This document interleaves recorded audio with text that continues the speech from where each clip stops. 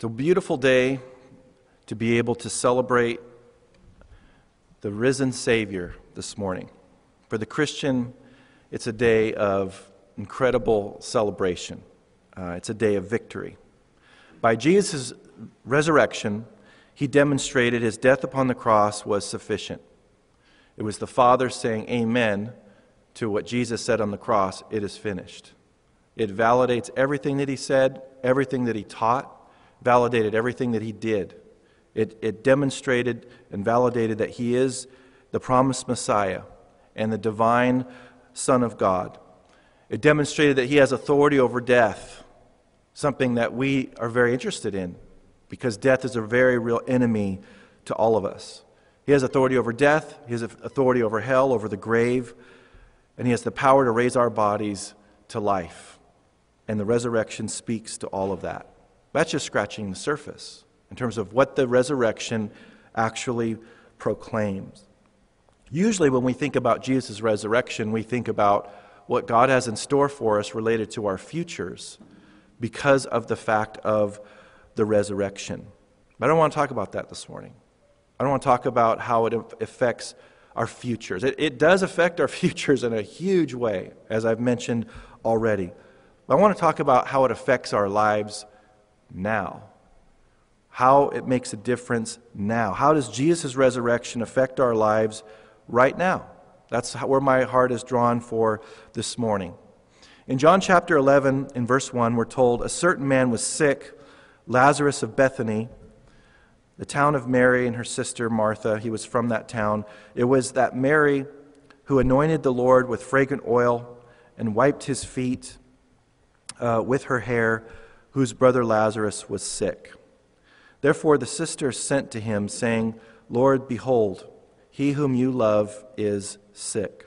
Now there's these three siblings here, Mary, Martha, and Lazarus. And the Lord Jesus was very close to this family. He stayed at their house many, many times. They took care of his physical needs. And we're told in verse 1 that Lazarus had become sick, and so they sent for the Lord. He wasn't with them at the time. So they sent word to get to the Lord Jesus to say to him this, "He whom you love is sick." He did love them, and we're told that. He loved them more than they knew. In verse 3, there it says, towards the end of verse 3, "Whom you love is sick." And that word love is phileo. It's the kind of brotherly love. It's a term that has to do with how we love our siblings and those that are close to us and so forth. It's a great love. You know, we're told elsewhere, Jesus said, the Father loves the Son. And he used the word phileo. So it's not a bad love at all. It's a great love.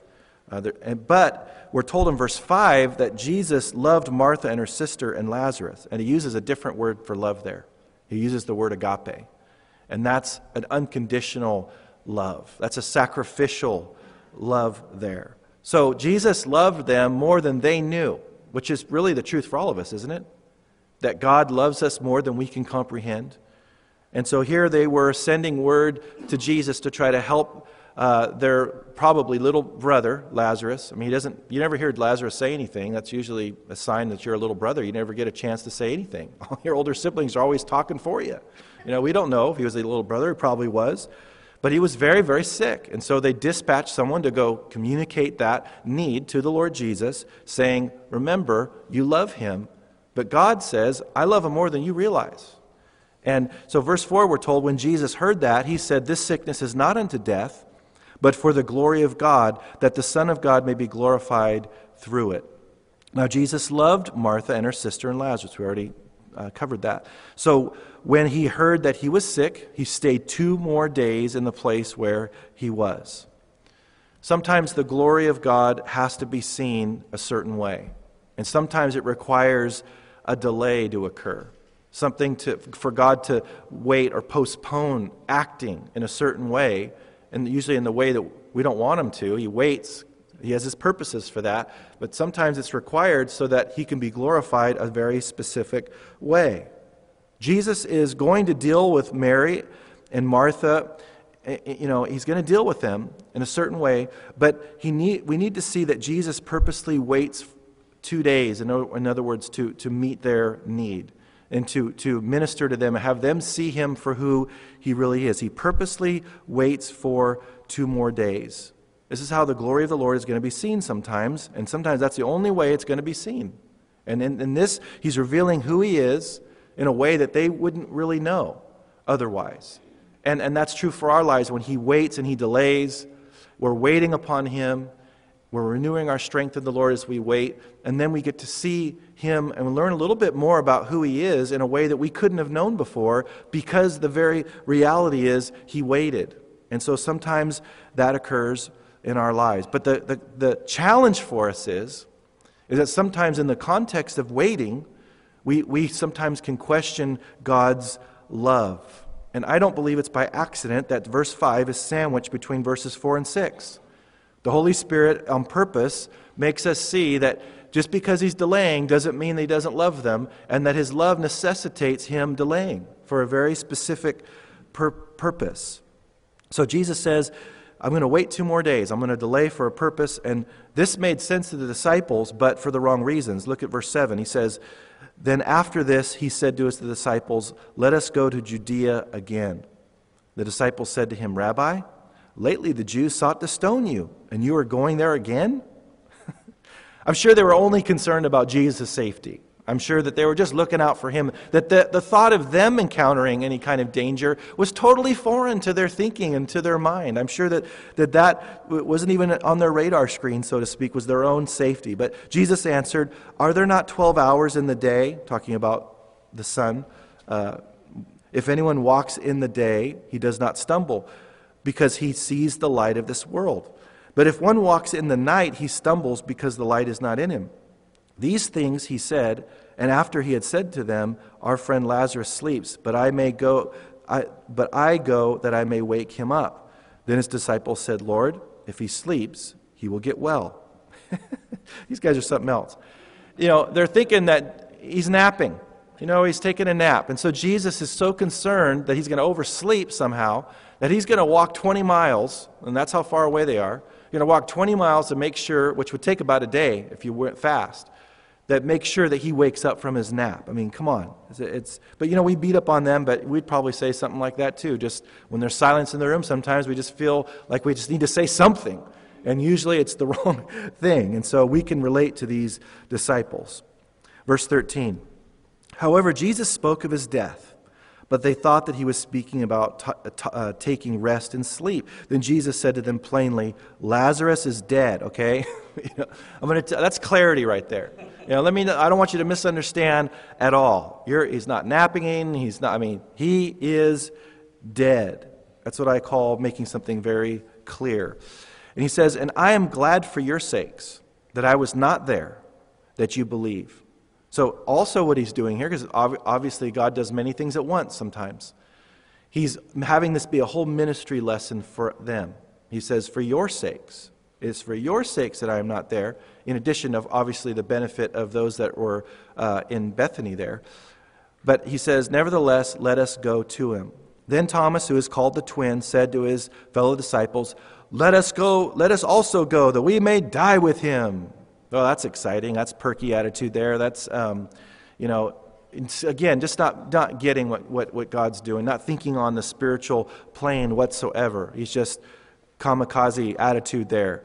And so, verse 17, so when Jesus came, he found that he had already been in the tomb for 4 days.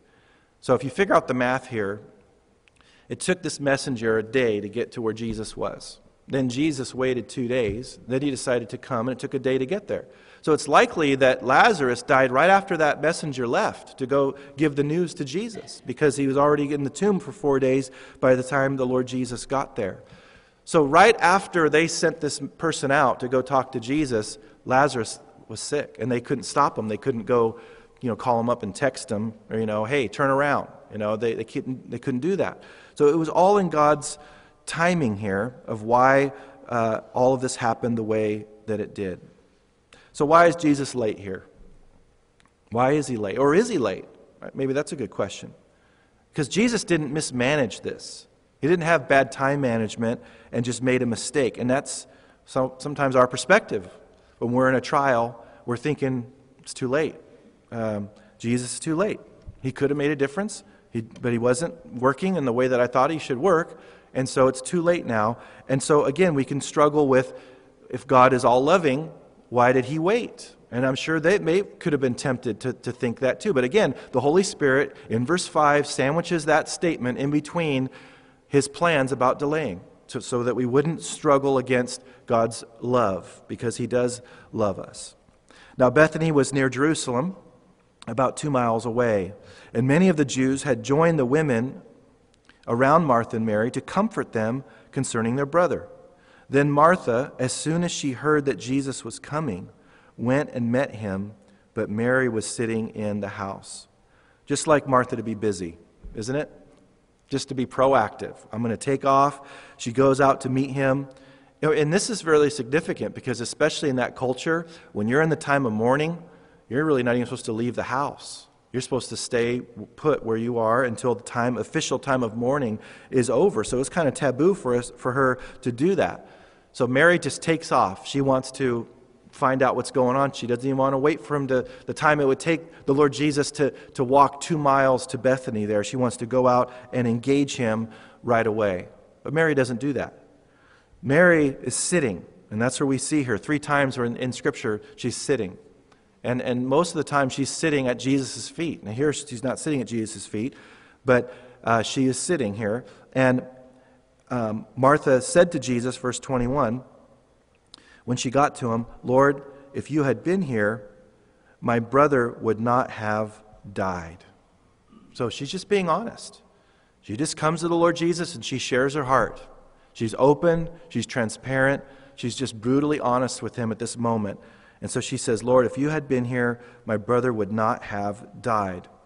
This is what's called yesterday faith. It's a regretful faith. It's faith based on what God could have done after the fact. It's not disrespectful. Martha's not being disrespectful. She's not scolding the Lord Jesus here. She's disappointed for sure. Her heart is sunk to the deepest parts of where her heart could go related to her brother that just died. She knew that Jesus could have healed him. Jesus wasn't there. And so she's expressing to him that he has the ability to heal, but she's disappointed, and she's expressing that this could have happened if he were there, but it's not anything that she's being disrespectful about. And we've all been there, or if we haven't been there, we will be there, where something has happened, and it appears that Jesus is too late, and we're expressing our heart to him in honesty, saying, "Lord, if you would have just worked in this situation, I know you could have done it. I know you could have made a difference. I know that you could have changed this situation. You could have saved my job. You could have changed this bad situation around, or you could have changed it from happening in the first place. You could have kept those people from doing what they did." One of the hardest things to grapple with as a believer, or as anybody really, is why God allows certain things to happen to certain people. And we can see someone else's life, and they could be going through the same circumstances that we're going through, or we're struggling, and we're totally okay with the sovereignty of God. We're okay with how we believe God's committed to them. We're okay with how we believe he loves them. It doesn't shake us one bit. But when we go through the same identical thing, somehow it changes completely. And God knows that we're frail like that, and that we're weak. And so we have to deal with that question. Why did you allow this? Sometimes he reveals later the answer to that. Sometimes he doesn't. And it seems like most of the time he doesn't reveal it in terms of the specifics of why he allowed our situation to happen in the way that it did. We know from Scripture that he works all things together for good. We know that Romans 8:29 says he uses those things to conform us to the image of Christ, to produce Christ's likeness in our lives. We know that. But in terms of why he chose that specific set of circumstances to accomplish that versus another set entirely, we don't know the answer to that. And maybe we won't know till heaven, and maybe we won't even know when we get to heaven. Sometimes people say, when I get to heaven, I'll say a thing or two to him, and I'll have something to say to him. If you look at the description of the Lord Jesus in the book of Revelation, when the Apostle John sees the risen Christ and he falls at his face as though dead, he's not really chatty right there. He's not going to show the Lord a thing or two. When you see Him in His holiness, in His fullness, because you'll have a body, if you're a Christian, you'll have a physical, glorified body that will be able to handle His glory. You won't be saying anything to Him that will be calling Him on the carpet or anything like that. But He is very gracious with us, and He still helps us in our time of need. Now notice Martha expresses her faith in verse 22. She still is expressing her faith in Him. But even now I know that whatever you ask of God, God will give you. And Jesus said to her, your brother will rise again. Martha said to Him, I know that he will rise again in the resurrection at the last day. Now this is what's known as tomorrow faith. This is faith in what God can do in the future. So she already had yesterday faith in what God could have done if He were there. But now she has tomorrow faith in the sense that it's faith in what God can do in the future. And it's correct. It's true. It's biblical. It's theologically sound. I mean, first of all, resurrecting from the dead is Old Testament too. Daniel chapter 12, verse 2. It was definitely revealed that there would be a resurrection there. So she has this kind of it's tomorrow faith, but that's great, and it's true, and it's applicable to Mary, it's applicable to Martha, it's applicable to Lazarus, it's applicable to our lives. But what's different in this situation is that it was not what God had intended for that time, for them at this moment, for this day. It wasn't what God had in mind for the situation. God wasn't supremely at that moment wanting her to focus on how faithful He was going to be in the future. She had faith for that. What she didn't have faith for is the extent to which God wanted to be faithful to her and show Himself strong on her behalf that day. That's the difference. That's what God wanted to reveal to them on that day. Verse 25. Jesus said to her, I am the resurrection and the life. He who believes in me, though he may die, he shall live. And whoever lives and believes in me shall never die. Do you believe this? Here Martha is in her vulnerability in a context of extreme pain and loss and difficulty. And here Jesus asks her what she believes. I mean, doesn't she know that she's mourning, and He's challenging her on her faith in Him and His Word. And even in the deepest trials at times, God will ask us, do you believe me? Do you trust me? Do you believe my word? And it's not cruel for Him to do that in the context of a trial and incredible difficulty, because He knows that believing in Him for what we need from Him at that moment is one of the greatest things that He could challenge us to do, because that faith in Him will help us through that very moment. And so He'll ask us to assess our faith in Him at an incredibly vulnerable moment. So He asked her the question. And I wonder how long the pause was. Do you believe this? How long of a time between the end of verse 26 and the verse 27 when she says to Him the answer? When she thought about it. And we don't know, but she said to Him, yes, Lord, I believe that you are the Christ, the Son of God, who is to come into the world. And I believe what Jesus is trying to accomplish related to His interaction and His engagement with Mary, or Martha rather, at this moment, is to get her to put her faith in the totality of who He is. Because He's much more than what she thought He was. Way greater. And it's true for all of us. And what we need to realize in the context of a crisis is that God's more than we think He is. That's what He's working towards in her life right now, to get her to think that I am more than you realize. What you realize about me and what you believe about me is correct, and it's great. I could have healed him if I were here, so your yesterday faith is valid. And I will raise people up on the last day. Your tomorrow faith, your future faith is valid as well. But I want to do something different today. And I want to reveal to you that I'm much more greater than you could possibly imagine. Their faith was significant. And they believed that Jesus could have healed their sick brother. But what they didn't believe is that Jesus could raise their dead brother. That's what they needed to see. That Jesus could do it. And especially after being dead 4 days. That's why He waited. He tried to make it so impossible. So because maybe they knew that God could do certain things, but He brought them past their faith vanishing point, so to speak. And if they would have had faith to believe that he could have raised him from the dead after 4 days, Jesus probably would have waited 5 or 6 or 7 or 10, however long it would take, to bring them past the threshold of what they could believe about who he is and how great he is. And so I believe that he's working towards that. He's going to make sure that he did something harder than they thought possible so that they could see him greater than they thought he could possibly be. They had all what they needed, but they didn't have a full revelation of how great he is. Now I want to hit the pause button for a moment, and I want to talk about John's gospel and work towards something that will help us see what Jesus is trying to accomplish here. The Gospel of John was written 30 years approximately after the last of the synoptic gospels. So probably that was Luke, the last one that was written. So this is 30 years after that. This is toward the end of John's life. And the purpose of his writing is revealed in John chapter 20, where he said, I write these things that you believe on the name of the Son of God, believe that he is the promised Messiah, the Christ. And by believing in him, you'll have life in his name. So he gives the reason why he wrote it. 90% of the Gospel of John is unique to the Gospel of John.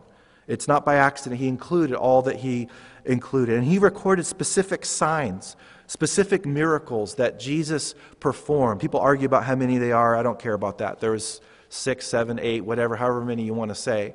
But they were signs that revealed that he was the Messiah. But also, in addition to that, we also see that there are 7 I am statements in the Gospel of John. You know, Jesus said in John chapter 8, verse 58, that before Abraham was, I am.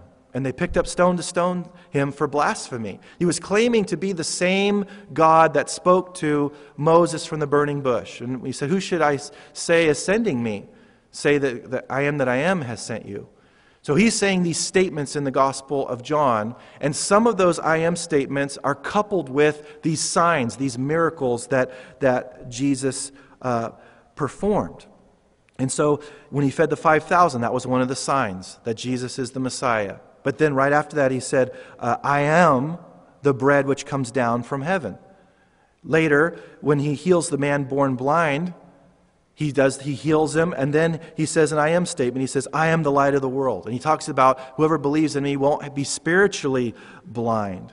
And so our text is one of those kind of combinations. So one of the signs, raising Lazarus from the dead, but in this instance, he actually says the I am statement before the miracle. He says, I am the resurrection and the life. And so all these things were designed to point to him, to reveal who he is. And because he is who he is, whatever we have need of at any given moment in time, he is our source. He reassured his people of this all through the Old Testament as well. You remember all the different names of God, and he revealed all these things in different ways. He communicated that he was all that they needed at any given moment. He said, I am the Lord your shepherd. He said, I am the Lord your righteousness. I am the Lord who is present. I am the Lord who sees. I am the Lord who hears. I am the Lord who heals you. I am the Lord who provides for you. I am all that you need. You can have faith for what I can do, because I can do everything that you need me to do. That's yesterday's faith. But I can also provide for all that you're going to need in the future. That's true. But also, and this is what we forget sometimes, because we're thinking about the future or we're thinking about the past. We think a lot about yesterday, don't we? We think a lot about the past all the time. We think a lot about the future. Jesus said, don't worry about tomorrow, for tomorrow will worry about itself. God is always trying to get us to get in today. He's trying to keep us in the confines of today, because today needs all my focus. I need to focus on him today. I need to focus on what he wants to do through my life and in my life today, and how he's provided for me today. It's even in the Lord's Prayer. Give us this day our daily bread, as we pray that daily. So he says, I want to be all that you need every single day. Mary and Martha were thinking about what he could have done and what he will do in the future. They weren't thinking about today. And so Jesus isn't the resurrection and the life because he rose from the dead. He rose from the dead because he's the resurrection and the life. That's true. We celebrate the resurrection today, but not because of an event that we're thinking of supremely. It's because of who he is. He hadn't raised from the dead yet, and he says he's the resurrection and the life right then. He's already raising people from the dead, even before he raised himself from the dead. The resurrection of Christ lets us know who he already was before the resurrection happened. That's what we need to see, and that's what Martha and Mary needed to see. They needed to see that I am everything that you need today. What is God wanting to do in our lives today? Not just thinking so much about the future and all of those things. That's great, and he's going to be faithful to us in the future.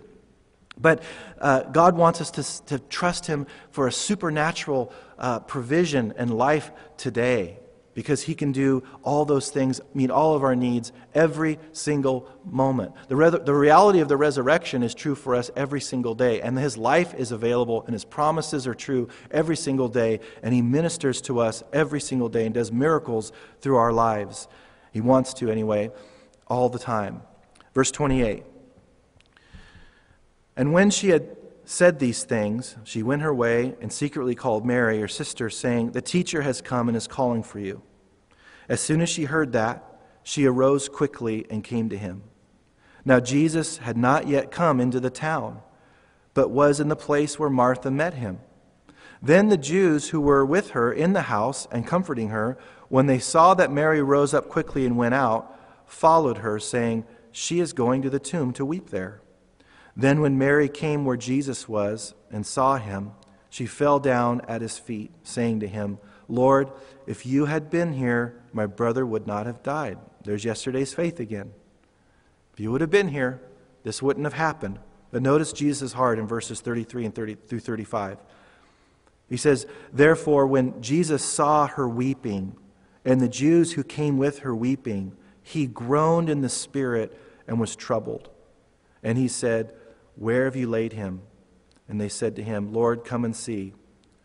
Verse 35, Jesus wept. When Jesus saw them weeping, he groaned in the spirit and was troubled. Troubled. How could Jesus be troubled? He knew what he was going to do. He's troubled, and he wept. Now, verse 35, Jesus wept, is the shortest verse in the English Bible. There's other ones in the other languages that are shorter. But there's so much wrapped up in this verse. This is actually one of the biggest verses in the New Testament because of the context. Because Jesus knew he was going to raise Lazarus from the dead. He knew that it was all going to be fine. But he empathized with their pain, and he hurt for them. And he wept with those who wept. And so he sees our pain. Even though he knows how he's going to work in our lives, even though he knows how he's going to provide, how he's going to come through, what he's going to do and how he's going to do it, he knows it all. He knew it before we were born. He knew it before the foundation of the world. His heart still hurts when we hurt. And we need to see this. Jesus could have controlled himself and not done this. I'm sure he could have. But he didn't. He just let it go. He just let everything go. And he revealed it in his word for us to know that he cares. He did it in verse 5 to let us know he loved Martha and Mary and Lazarus. And he's doing it again in verses 33 and 35. That he deeply, deeply cared. So even when we don't have the right faith, we don't have faith for today, and God is working to get us to have faith in him for today, he's still compassionate. He's still gracious. He's still loving. He's still patient with us in all of that weakness. He still empathizes with what we're going through, even though he knows how he's going to handle it. And that brings us tremendous comfort from him. And he loves to do it. And we should have that same heart with other people. We should weep with those who weep. We're told that. Even if we know God's going to be faithful. Sometimes we want to say, God's going to be faithful. God's going to answer prayer. God's going to stay true to his word. All those are true. And as if we can somehow sidestep the need to still weep with those who weep. It doesn't matter. They know that too. But they're still hurting. They're still needing comfort. They're still wanting help and prayer and support and someone to care and put their arm around them. That's what he's called each of us to do. Then the Jews said, verse 36, "See how we loved him?" And some of them said, "Could not this man who opened the eyes of the blind also have kept this man from dying?" More yesterday faith. Then Jesus again, groaning in himself.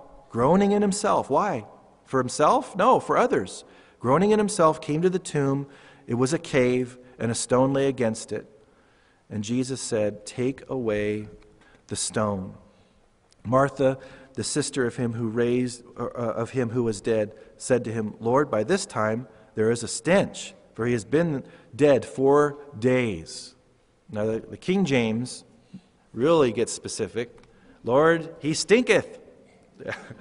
So it's been kind of sanitized a little bit, but she's concerned for him during this. I mean, he has a whole plan of what he's going to do, and she's concerned about him. She's living in. She's not living with today faith. She's saying, already had said to him, "God will give you whatever you ask." He is God. She's standing with God in human flesh at that moment, who created everything out of nothing. And she's concerned about his being offended by the smell instead of thinking about what he has planned to do, as if he didn't know what he'd be encountering when he goes into a tomb, or goes before a tomb, that someone's been dead for 4 days. She didn't have that today faith. But Jesus asked her to do something. Sometimes he asks us to take a step of today faith. He tells us to do something. He tells her, or not her, but the others, to remove the stone. Now that was a test. It could be overlooked. That was a test. They could have refused in unbelief. I'm not going to do that. That's a waste of time. Why would you want to do that? You're going to smell all that, and we're going to smell it, and nothing's going to happen. What do you want to verify that he's dead? They could have refused in unbelief, but they didn't. They moved the stone. Sometimes God asks us to participate in something related to how he's going to do a miracle. And it's nothing new. He's been doing it all along. You remember what he told Moses, to lift up your rod and stretch out your hand over the sea. Many of you watched the 10 Commandments yesterday. It's on, usually always before today. And he asked him to do that. Then later with Joshua, he told Joshua to tell the priests to step into the Jordan. They actually had to get in to the Jordan there for it to part there. And so the feeding of the 5,000, he told them to bring the loaves to me. It was required. He could have done it from nothing. We know that. But he wants to include us. He wants us to be a part of what he's doing, for one. And number two, he wants to stretch our faith in taking that step. He told the withered man, "Stretch out your hand." The withered man, the man with the withered hand could have said, "No, I'm crippled. Can't you see? I can't do that. That's why you're here, No, do it." And he did it in faith, and it opened up.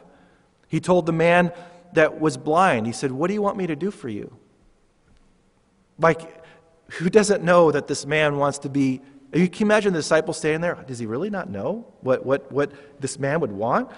But it took a step of faith for that man to say what he wants. "I want my sight." Because just asking the question, sometimes we're so overwhelmed with what we're dealing with, we can't even articulate and verbalize the request.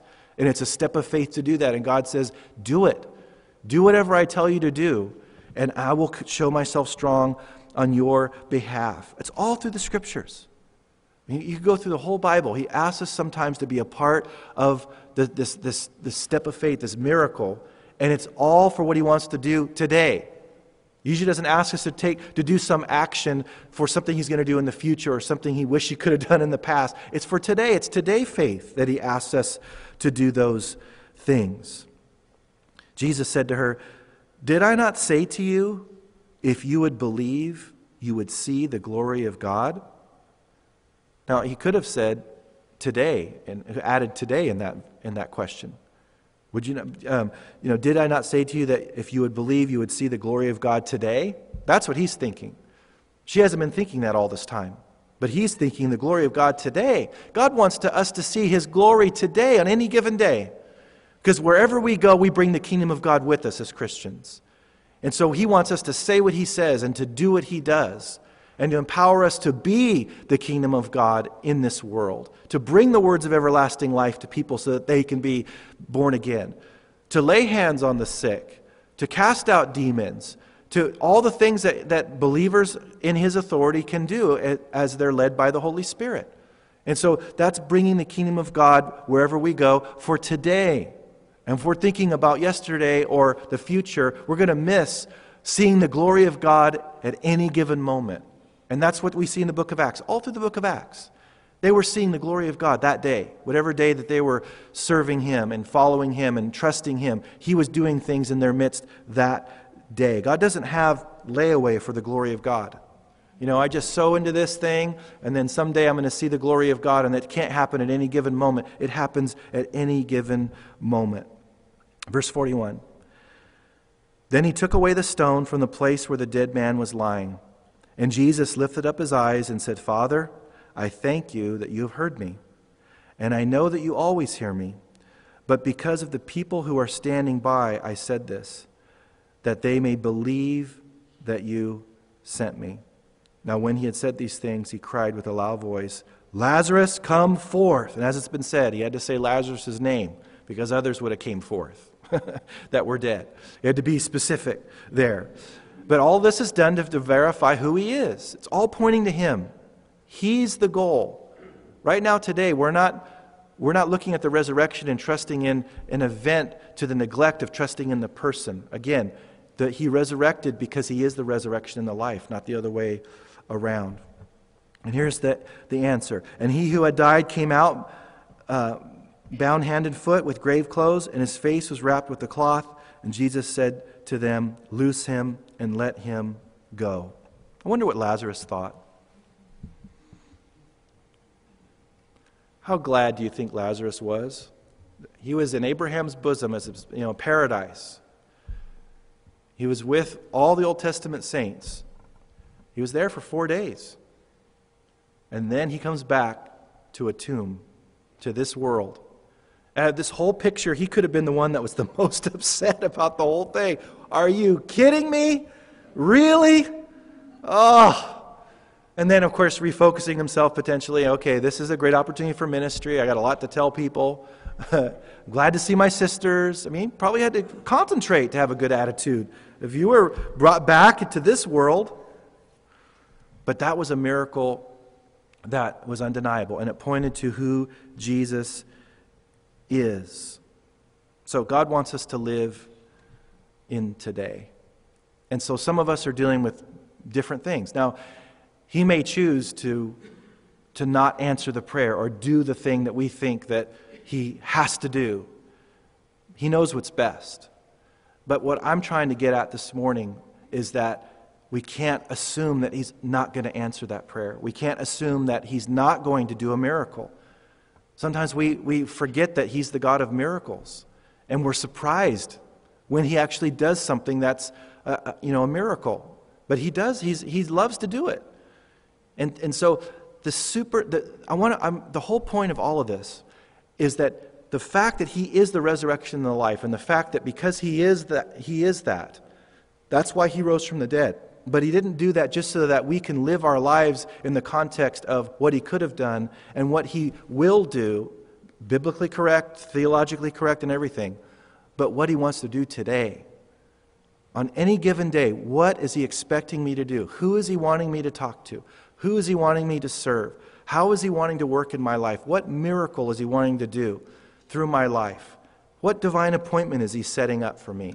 And again, we're so self-consumed all the time, but He's trying to get our attention off ourselves and onto Him and onto others.